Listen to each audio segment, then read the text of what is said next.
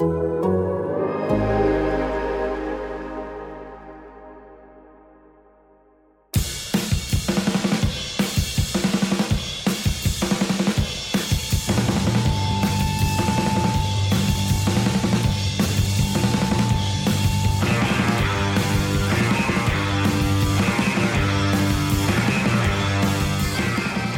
what's going on? Greetings and good day, and welcome to the second episode of Birds All Day that is here outside of the athletic ecosystem, available to you wherever you listen to your podcast. If it's on Apple Podcasts, if it's on SoundCloud, Spotify, all the different places. Hopefully Spotify. They never called us back. I can't believe that after all these years. But anyway, this is the shortened version. This is the highlights. In this episode, here on outside of the athletic ecosystem, you're going to hear Stoughton and I talk about Vlad Guerrero Jr.'s 2019. Is it a disappointment? Why would it be considered a disappointment? We contrast that against Kevin Biggio's 2019, which has in a lot of ways been quite successful, even though he had some prolonged slumps. But it's all a matter of expectations and talent and sort of who a player is. And they earn those. They earn that hype. They earn that level of expectation. And we talked a little bit about the outfield logjam. So you're going to hear that on this episode. If you are a full subscriber of The Athletic, you'll hear the full episode, which includes us talking with Blue Jays radio play-by-play announcer Mike Wilner, longtime supporter of what we've done. We've been a longtime supporter of what he's done. So happy as a listener and as a person inside the Blue Jays kind of world to hear Wilner in the booth every single day calling the games there with Ben Wagner. A great booth, a great team. So it was great to chat with Wilner. So if you're not yet an Athletic subscriber, can't recommend you do it enough. Head over to theathletic.com/birdsallday. Get that discount code, which is, or get that discount, whatever it is. Just go there. Let them know, essentially, that we sent you. Sign up. You'll hear full episodes. You'll get all the talk, all the interviews, all the banter, all Stoughton and I talking about Jordan Valdez-Bean's dick. It's all there. So we hope you enjoy this banter-filled episode and look forward to talking to you next time on Birds All Day. Vlad Guerrero Jr., speaking of worse, Vladimir Guerrero Jr., I don't know. I don't think it was a take. It's interesting what has come from. I'm not the first one to ask the question. I'm not the first one to put the idea forth, and I think most people recognize it as something like a measured perspective. But like I wrote in the Vlad Guerrero Jr. newsletter that I write called Vlad Religion, which is available at fairservice.substack.com if you're so inclined. I said, is it fair to say, or I think it's not unfair to consider that Vlad's rookie season has been a disappointment? And most people took it okay. Some people were pretty upset. There are all kinds of excuses that people made that I don't necessarily think hold water. And then you kind of wrote about it and you kind of expanded on it a lot in a way that you brought in some other comparable players, looked at guys who are of a similar age, kind of a similar yeah, caliber. I was just trying to soothe myself, really, trying to find some way to believe that this might not be terrible. He hit a ball in the air here on Thursday night, so we got that. But yes, he hit more than one. He hit one that was bound for the seats, except it was taken back by some young Oriole, Austin Powley or something. I don't know his name. But he made a really nice play, and then Vlad later in the game hit a double. So that's nice. He's had a couple hits here in the series in Baltimore. That's going on at the time of our recording. I don't think it salvages the season. One double and one would-be home run. It wasn't a make-or-break situation. I think that, number one, the biggest thing that I take issue with that has been repeatedly kind of regurgitated back to me is like, well, he's only 20. And it doesn't, I don't know, am I crazy, or does that that doesn't necessarily hold water as an excuse or a reason for him to underperform relative to his talent and expectations? No, I think you're right there. I mean, I obviously looked at in the piece that I wrote that was sort of pivoting off what you had written. Guys who maybe weren't as successful. There's sort of a cohort that he's in of guys who had excellent careers and didn't hit the ground running in the same way as, say, Juan Soto or Ronald Acuna or Fernando Tatis Jr. But yeah, those are guys who, it's really obvious to look at. And it's like, when people say, oh, well, he's 20, the implication is, well, all young players come to the big leagues, and of course there's going to be an adjustment period. Like, this is just universal. And you can pretty clearly point to guys who, everybody thought Vlad was a better hitter than, or as good a hitter as. But frankly, no, a better hitter than when you consider like the tools that like the scouts and the Baseball Americas were putting on Vlad, who've just not had this, not looked like a typical 20-year-old. I mean, I think there's probably there's perhaps reasons for it. I mean, the spotlight maybe was but that even that I was going to say the spotlight was big, and obviously Vlad's but it's not like Tatis and it's not like Acuna weren't fucking extremely well-regarded, well-known prospects when they made their debuts as well. So, yeah, I think it's fair to be like, being 20, if you can hit, doesn't have to be can't be an excuse when there's a bunch of 20-year-olds that can. No, especially in today's game where there are just that many more young players who come up to the big leagues.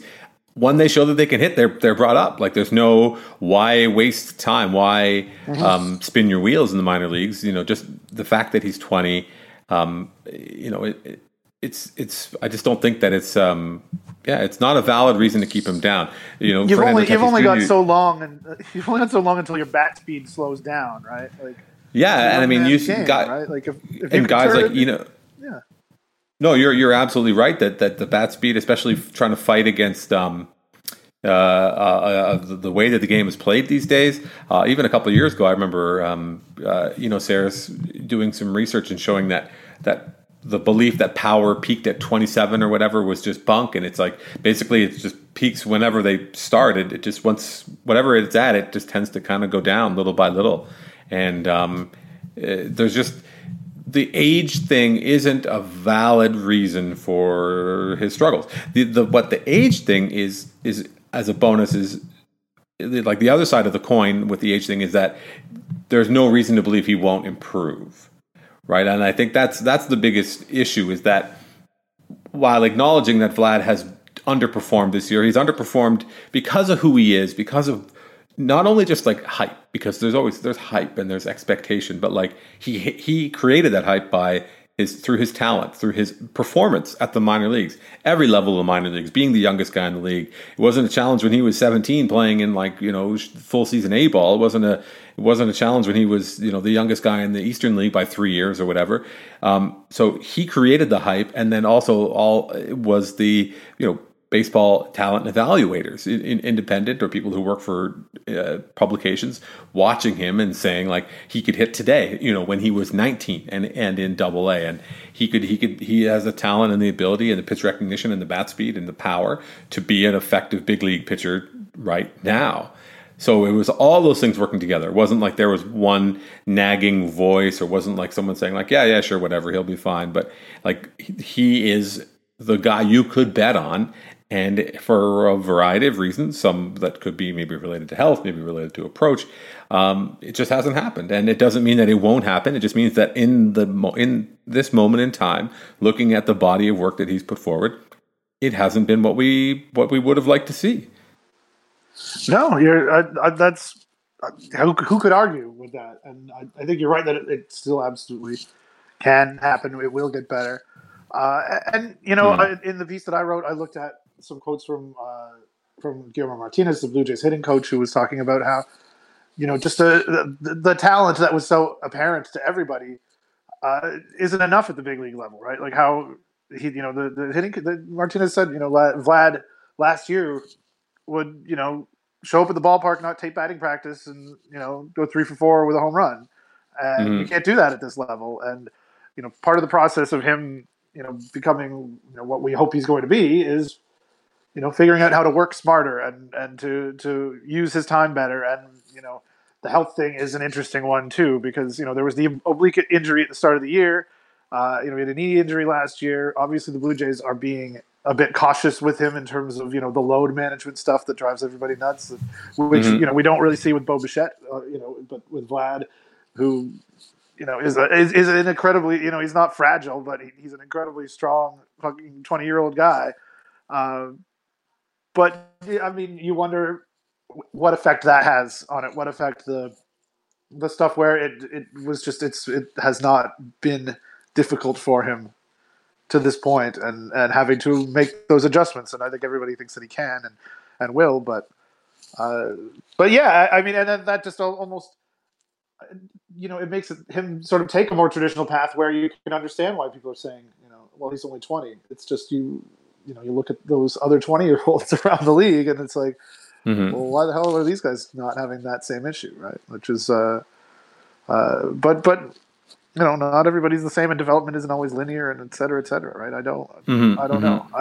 We can't really say anything definitive about it. I don't think, except that, it has not been the season that everybody had thought. I mean, remember at the start of the year when the Zips projections or one of the projection systems were like, oh, he's gonna have like the 12th best weighted runs created plus in the league, and be like a 3.8 win third baseman. I mean that. And that was kind of like funny, and like everybody's sort of salivating about it. And we're like, well, what would I wish we had looked it up before we started talking about this. But I remember, I don't know if it was in writing or if it was on the podcast, but we definitely have had the conversation early on. Like, what would a disappointing season look like? Like, would like 275 with 21, 22 home runs be disappointing? And I think at the time we would have thought that, and to look at the numbers that he's put up so far, which are below what even sort of the lowest expectations, not in a horrific way. Like, he's still been an above average hitter for a 20-year-old in the big leagues, which is an impressive feat no matter what. But absolutely, it's just there was so much expectation, and for good reason, and just can't wait to see it all get put together, because that'll be really cool, and that's not what we've seen just yet, except for maybe the odd little stretch. And he did have a great stretch through July and the middle of August, where he's had a couple different stretches. It's almost like this. He's had the season. It's like 4 little mini seasons, like early slump, and then he figured it out, and then he slumped again, and then he figured it out. It sort of seems like it's been on that a bit of a yo-yo. But so I have this pet theory that is not fully formed yet, and I'm trying to work it around in my brain. I may have mentioned this already before. So the one thing that is definitely a positive for the most part is looking at his walk and his strikeout numbers. So he walks like a decent amount. He walks at above average or close to league average rate, and he strikes out below league average, which for a 20-year-old player I think is really great. That's a big sign that he is able to not strike out. And even Ronald Acuna and Tatis in particular have huge strikeout numbers, not really walking that much. So there's a part of me that thinks that such is his talent and such is his hand-eye coordination and kind of keen bat-to-ball skills, that he's such a good hitter that it's almost held him back in a way, because maybe his pitch selection or his aggressiveness or his pitch recognition isn't quite where it should be. But instead of the times where he would have swung through pitches and maybe prolonged an at bat or done, fouled a pitch off or done whatever, he's, because of his keen bat to ball abilities, is actually putting the ball in play and making outs in a different way. Does that make sense? Yeah, I think that totally makes sense. It's a bit hopeful, maybe. It is very hopeful, but then I think that everything else about him, though, again, he does still hit the ball so hard. He, the right swing and miss is below average. Right into the ground. Right into the ground, right? So it's part of a process of him of developing and trying to changing maybe the way that he attacks certain pitches or understanding. He seems keenly aware of what pitchers are trying to do them. They've just been successful so far, and if it's a matter of you struggling against the fastball or gearing up to the fastball, getting exposed by the off-speed stuff, whatever it might be, I do think that there's maybe my idea is probably bunk, but at the same time, I think that all the elements are there, plus the obvious, unbelievable talent that is plain to see. And that is demonstrated with every lightning bolt struck ball, like the line hit a line drive. I think the launch angle was 0, but it went almost right through the pitcher's legs and into center field, just an absolute bullet, 107, 108 miles an hour, whatever it is. All those types of things. It's obvious that he's a great hitter. He hasn't hit like a great hitter this year, which is a disappointment. But I'm not ready to say that it's going to impact negatively on his future.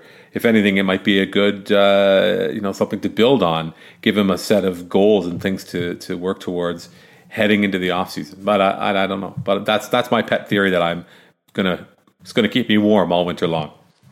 Yeah, that's fair. You know what? I think that I assume that we'll look back in 10 years as old, decrepit people, as though we're not already. And we'll see 2019 as the worst season of his big league career. I do still believe that. You never know how these things go, obviously, but yeah, I feel pretty good that that's something you could bet on. I definitely think that is something that is within the realm of possibility.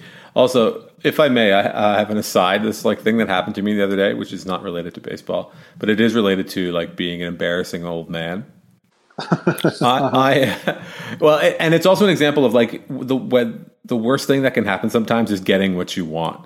So I often listen to music very loudly in my car. I'm one of those people. When I drive from point A to B or wherever I'm going, I often listen to music, and often very loud. I don't have a fancy stereo in my car or anything, but it still goes loud. I have a new car. Yeah. Which, even though this podcast is long on the record with fuck cars being the official position, but here we are. So I was coming home. I had been to a workout, and then I had to get some bananas and stuff like that. And I was coming home, and I was listening to music very loudly. I was listening to this band called Knock Loose that I like very much. It's terrible. It's obnoxious, ignorant, like mosh metal, breakdown after breakdown after breakdown. It's embarrassing that a 40 or 41-year-old man is listening to this record. There needs to be no doubt about that. But I love it. I can't even pretend like I don't. So I got to my house, and I had to move something to get the car into the garage. So I left the car on because I just had hopped out and went in and moved something, and I left the door open, and the sunroof was open, and the music's blaring, and I go in and I put something, and then all of a sudden some guy sticks his head around the corner from 2 doors down. I don't know who he is. I don't know. I don't talk to people. But he was like, "Hey, what's that? What's that?" I was like, "Oh God, now I'm embarrassed." And I go to turn it down. And he's like, "What band is that?" And I'm like, "Oh, it's Knock Loose." And then he goes "Oh wow, that's really sick." And I was like, "Oh my God, this is the worst thing that's ever happened to me." I'm so mortified that this is all of this exchange. I feel so ridiculous about it. He did nothing wrong. He just was like, "Hey man, that's sick," which is the thing that he said. But it was awful. And it's just an absolute moment of driving around trying to make a big show of myself. Look at me listening to this heavy music, and then all of a sudden I'm like, oh no, no one needs to recognize it. No one needs to acknowledge that this is happening. I'm just listening to Beyonce like everybody else. Speaking of Queen Bee, yeah, Kevin Biggio, yeah, he's kind of come alive and making believers out of a lot of people. Everybody. Yeah. Well, so can you bring me up to speed? Maybe I saw a few people making jokes or making reference to him not being worth the roster spot. Was that something that somebody said? Was that a take? Yes, it is. But whose take was that? You may not remember from when we just talked to Mike Wilner. I didn't hear you very much during that that interview. No, I'm happy to sit back and listen to you guys chat. It's just really interesting for me. Well, yes, as am I often. No, Keith Law is doubling down on the Kevin Biggio stuff. He said at the start of the year, and we talked to Wilner a little bit about this, that it was sort of a mirage, and he's not really a real prospect. He had a good stat line, and that he's just a guy who's not going to be able to hack it in the big leagues. And I think that after the cycle, and after he's kind of come back around a bit, Law was still still not worth the roster spot. Interesting. That seems. I don't know that I think that's true. Or I certainly wouldn't be certain enough at this point to be like, all right, see you later, buddy. I think I'd like to see how this thing goes. It's much nicer when he's not mired in a 2-month slump, which he was at one point. Which he was when I was hardly the only one. There were several people on my Twitter when that that piece sort of germinated, talking about hey, are we ever going to mention that Kevin Biggio fucking sucks for weeks upon weeks at that point? Yeah. But lo and behold, by coincidence, undoubtedly, but nonetheless, I will try to take credit for it as much as possible. Mm-hmm. You should. Yeah, the day that came out, he started He swung at the first pitch for the first time in like 3 weeks and got a little bit more aggressive, and the results have been a lot better. Considering the kind of people that they are running out there, it is difficult to say that anyone with a pulse is not worth a roster spot, considering some of the dregs of humanity that are populating the Blue Jays outfield right now. Also, Cavan Biggio is an interesting point to contrast and kind of use as an example for the folks who are saying, "Oh, well, it's the hype that you created for Vlad Jr. It's not his fault that he's not performing to your standards. He can do this and it's this and that." Like, the difference between the expectations for Vlad Jr. and versus Cavan Biggio are ones of who has earned those expectations. The expectations for Cavan Biggio were very low because he was something of like not a non-prospect, but he wasn't the top prospect in baseball who hit 400 essentially for an entire season. He was a guy who had shown some flashes and had sort of come into some power. So yeah, I would, even though their numbers are actually quite similar, you would never say that Cavan Biggio's season is a disappointment because the expectations were lower, because he's not and never will be quite as good as Vlad Guerrero Jr. That's the difference. I believe Baseball America had him as like the number 9 prospect in the Jays system, like coming into this season, like in the like behind Sean Reed Foley. So yeah, it's the expectations slightly different. Yeah.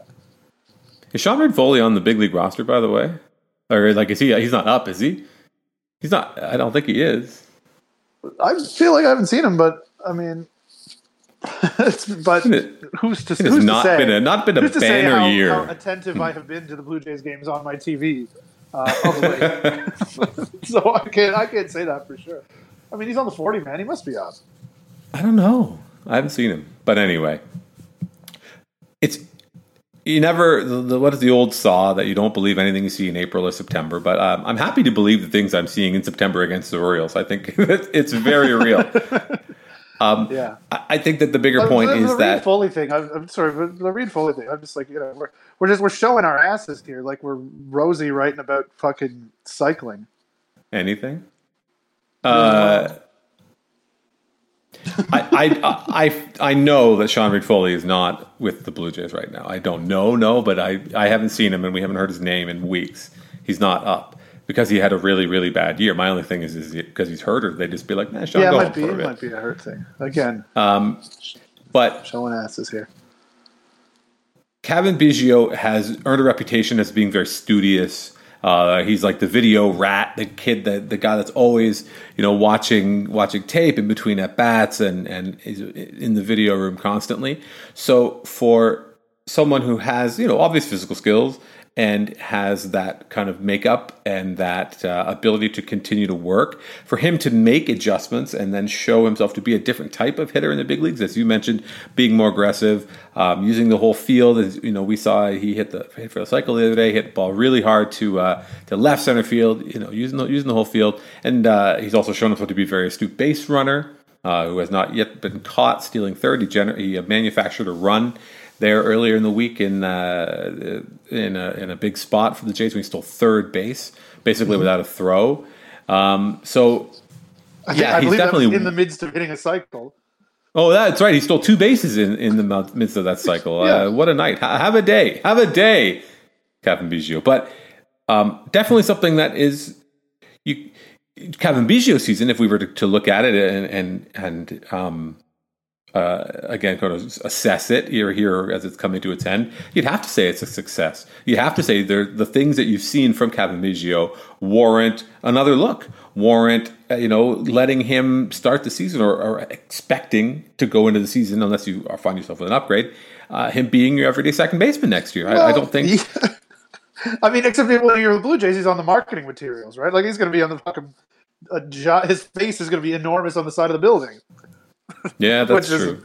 Which is maybe, that's maybe an overcorrection in terms of what we're talking about. Because, if you were a win now team, you absolutely could be looking for an upgrade there. But yeah, that's how it's going to be.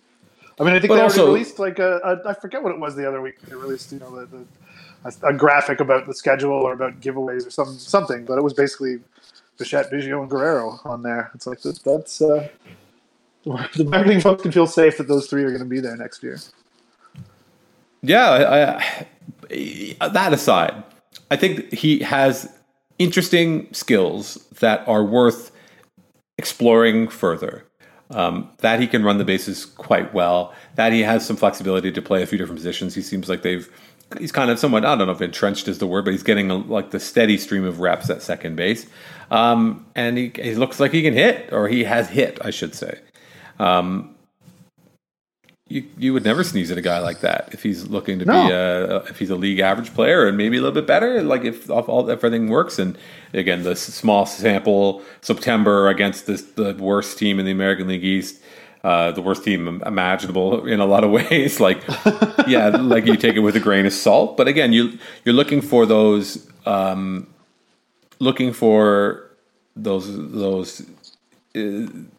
improvements. You're looking for the adjustments, and he's doing it. So. Can't complain. And he's also, as Wilmer pointed out earlier, I mean, he's not giving away at bats either. We've seen, we saw before Tellez got sent down, just at bats that are like, whoa, he's lost up there.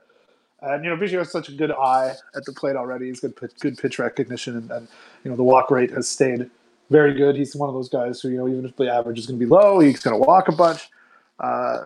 Having good at bats is nice too, especially in this era where, everybody's going to hit 20 home runs anyway. It's like playing blackjack, right? When you're with baseball now, you always just anticipate the next card out is going to be a 10. When in baseball now, you always anticipate if you don't hit a home run, then the guy after you will.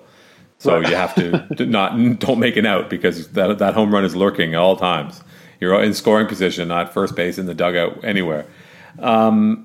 But yeah, it's I don't know. It's something to build off. Now the flip side of that. So we're not going to talk about Bo Bichette, I guess, because what can you say? He's just done everything perfectly. This is, if anything, we're like 100% getting down the way too high expectations. Bo Bichette. It's the flip side of it, because not that everybody didn't expect that he'd be able to hit like this or hit at all, but I think we're seeing maybe like a whatever. Let's just enjoy it. It's just it's been real good. Yeah, it's been real good. He hit the walk-off home run. He's been really nice in the field, and just looks the part at the plate. Some strikeouts here and there, some big swings, but whatever. Hit the ball. Hit double down on 11. That's Bo Bichette's philosophy in the batter's box. Just maybe, or split eights. I don't know. I'm just going down a weird blackjack tangent. I am. The flip side of that. So those are some good things that we've seen. The flip side of it, and the thing that we'll just talk about real quick, which is the state of the outfield.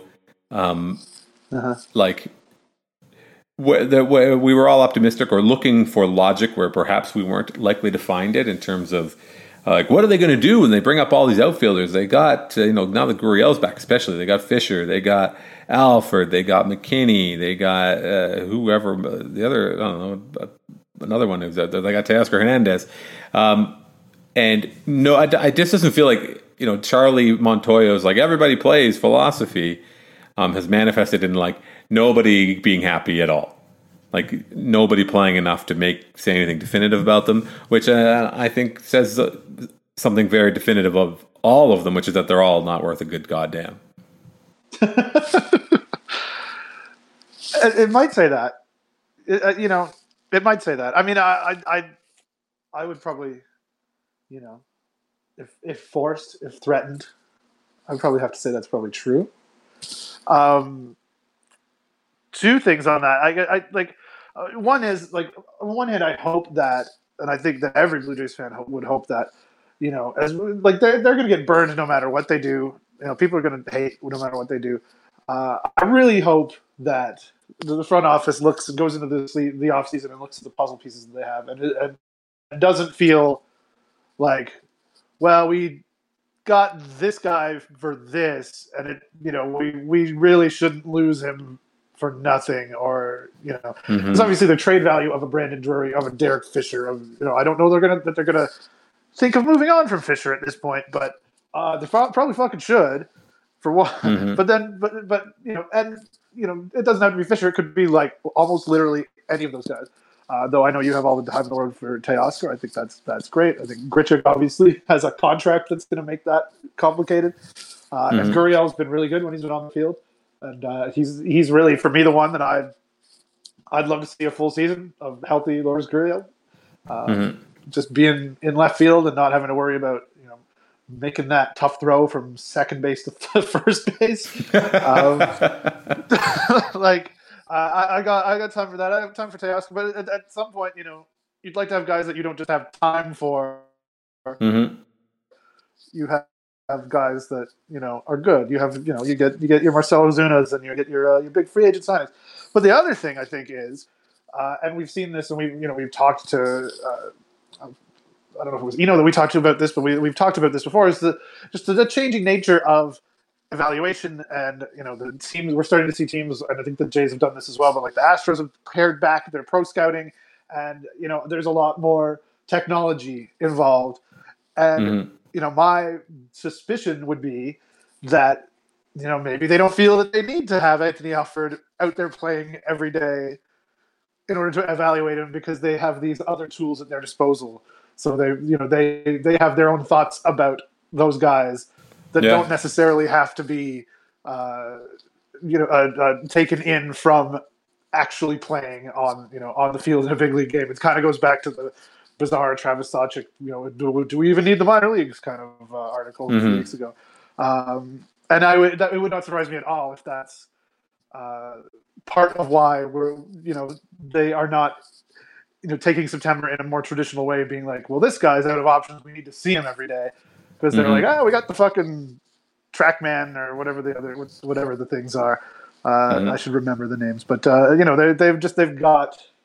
they've got more data on these guys than they could ever know what to do with, and probably have sort of stronger feelings based on that. That's a guess I would make. Yeah, no, I don't think that's out of the realm of possibility at all. I mean, why put, if say Anthony Alford as an example, why keep running him out there to let the rest of the league know with their own eyes, because they aren't privy to maybe the same sorts of data or haven't parsed it in the same way that you have? Why let them figure out that he's not a big leaguer when you can still potentially move him on in exchange for something of value, if internally they've made that designation already?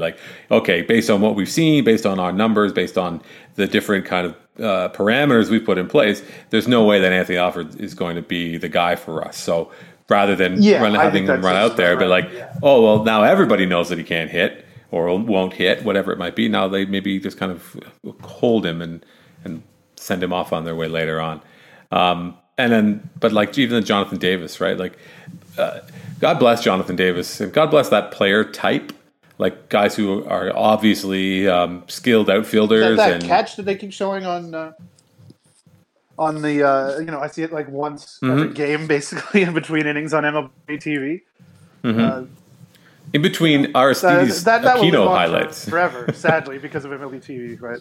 Yeah, but that player type, there's a real clear line between guys who can do that, and then there's I'm sure that you converse with people and they say the same sort of thing. Well, if he hits even a little bit, it's my guy, he can't hit at all. He is never going to hit.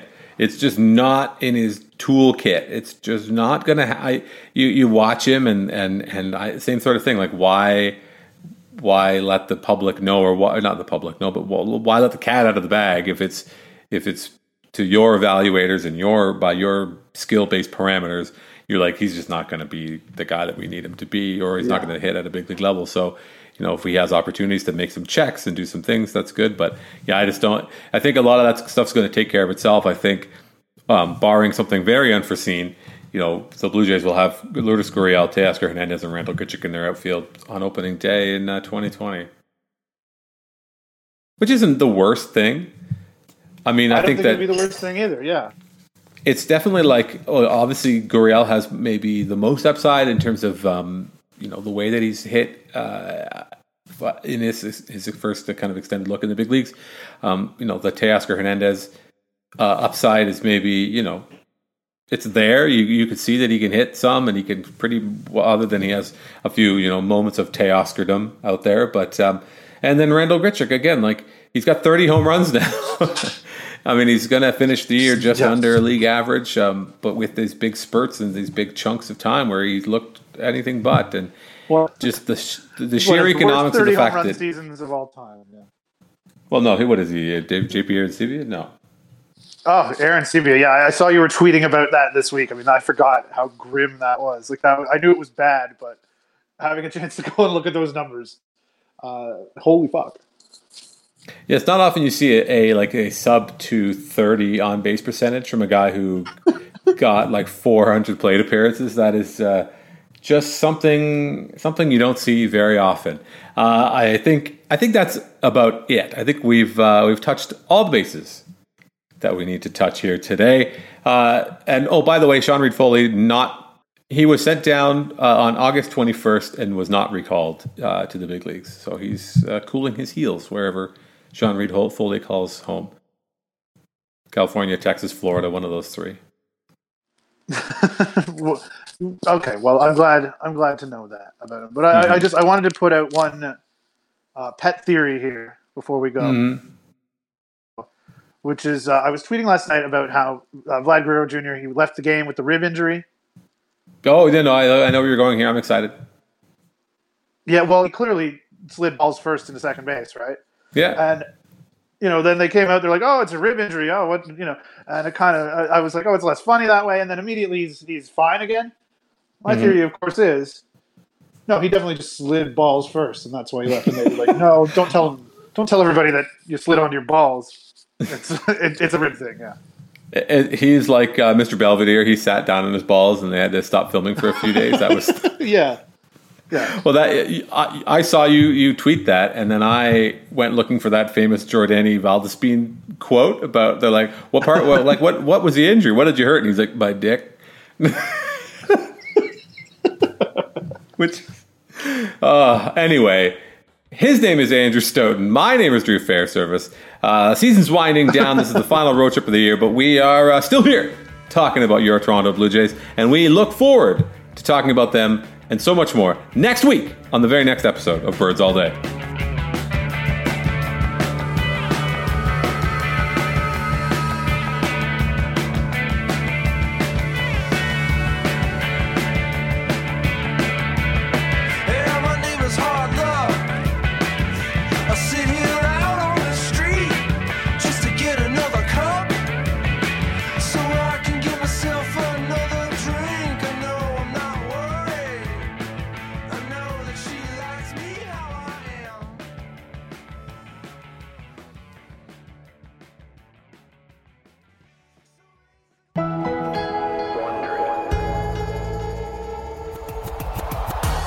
You can follow sports through sound bites or the full story. From up in the press box or down on the sidelines. What do you want to accomplish this year? Actually, I want to accomplish getting on this team first.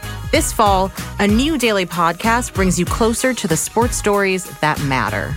Stories about players. A guy like Zion just represents that hope of the failures of the past don't matter because we've got this guy now. At the buzzer. Oh, he knocks it down! Stories about hometowns. You will see hundreds of people wearing number 32 Simpson jerseys in the stands on Sunday afternoons for a Bills home game. And stories about the teams you love. This was the first chance for all those baseball fans to see their guys. From The Athletic, home to the best storytelling in sports. And Wondery, the company behind Sports Wars and Gladiator. I'm Kavitha Davidson. And I'm Anders Kelto. Introducing The Lead. Faster! Go beyond the box score 5 days a week. This isn't a story where you go to some place and interview the athlete and go home. It stays with you. Are you kidding me? I have never seen anything like that. The Lead premieres September 16th on Apple Podcasts or wherever you're listening right now. Oh, what a month of that! The Lead. Sports up close. Hey, I need some more of that.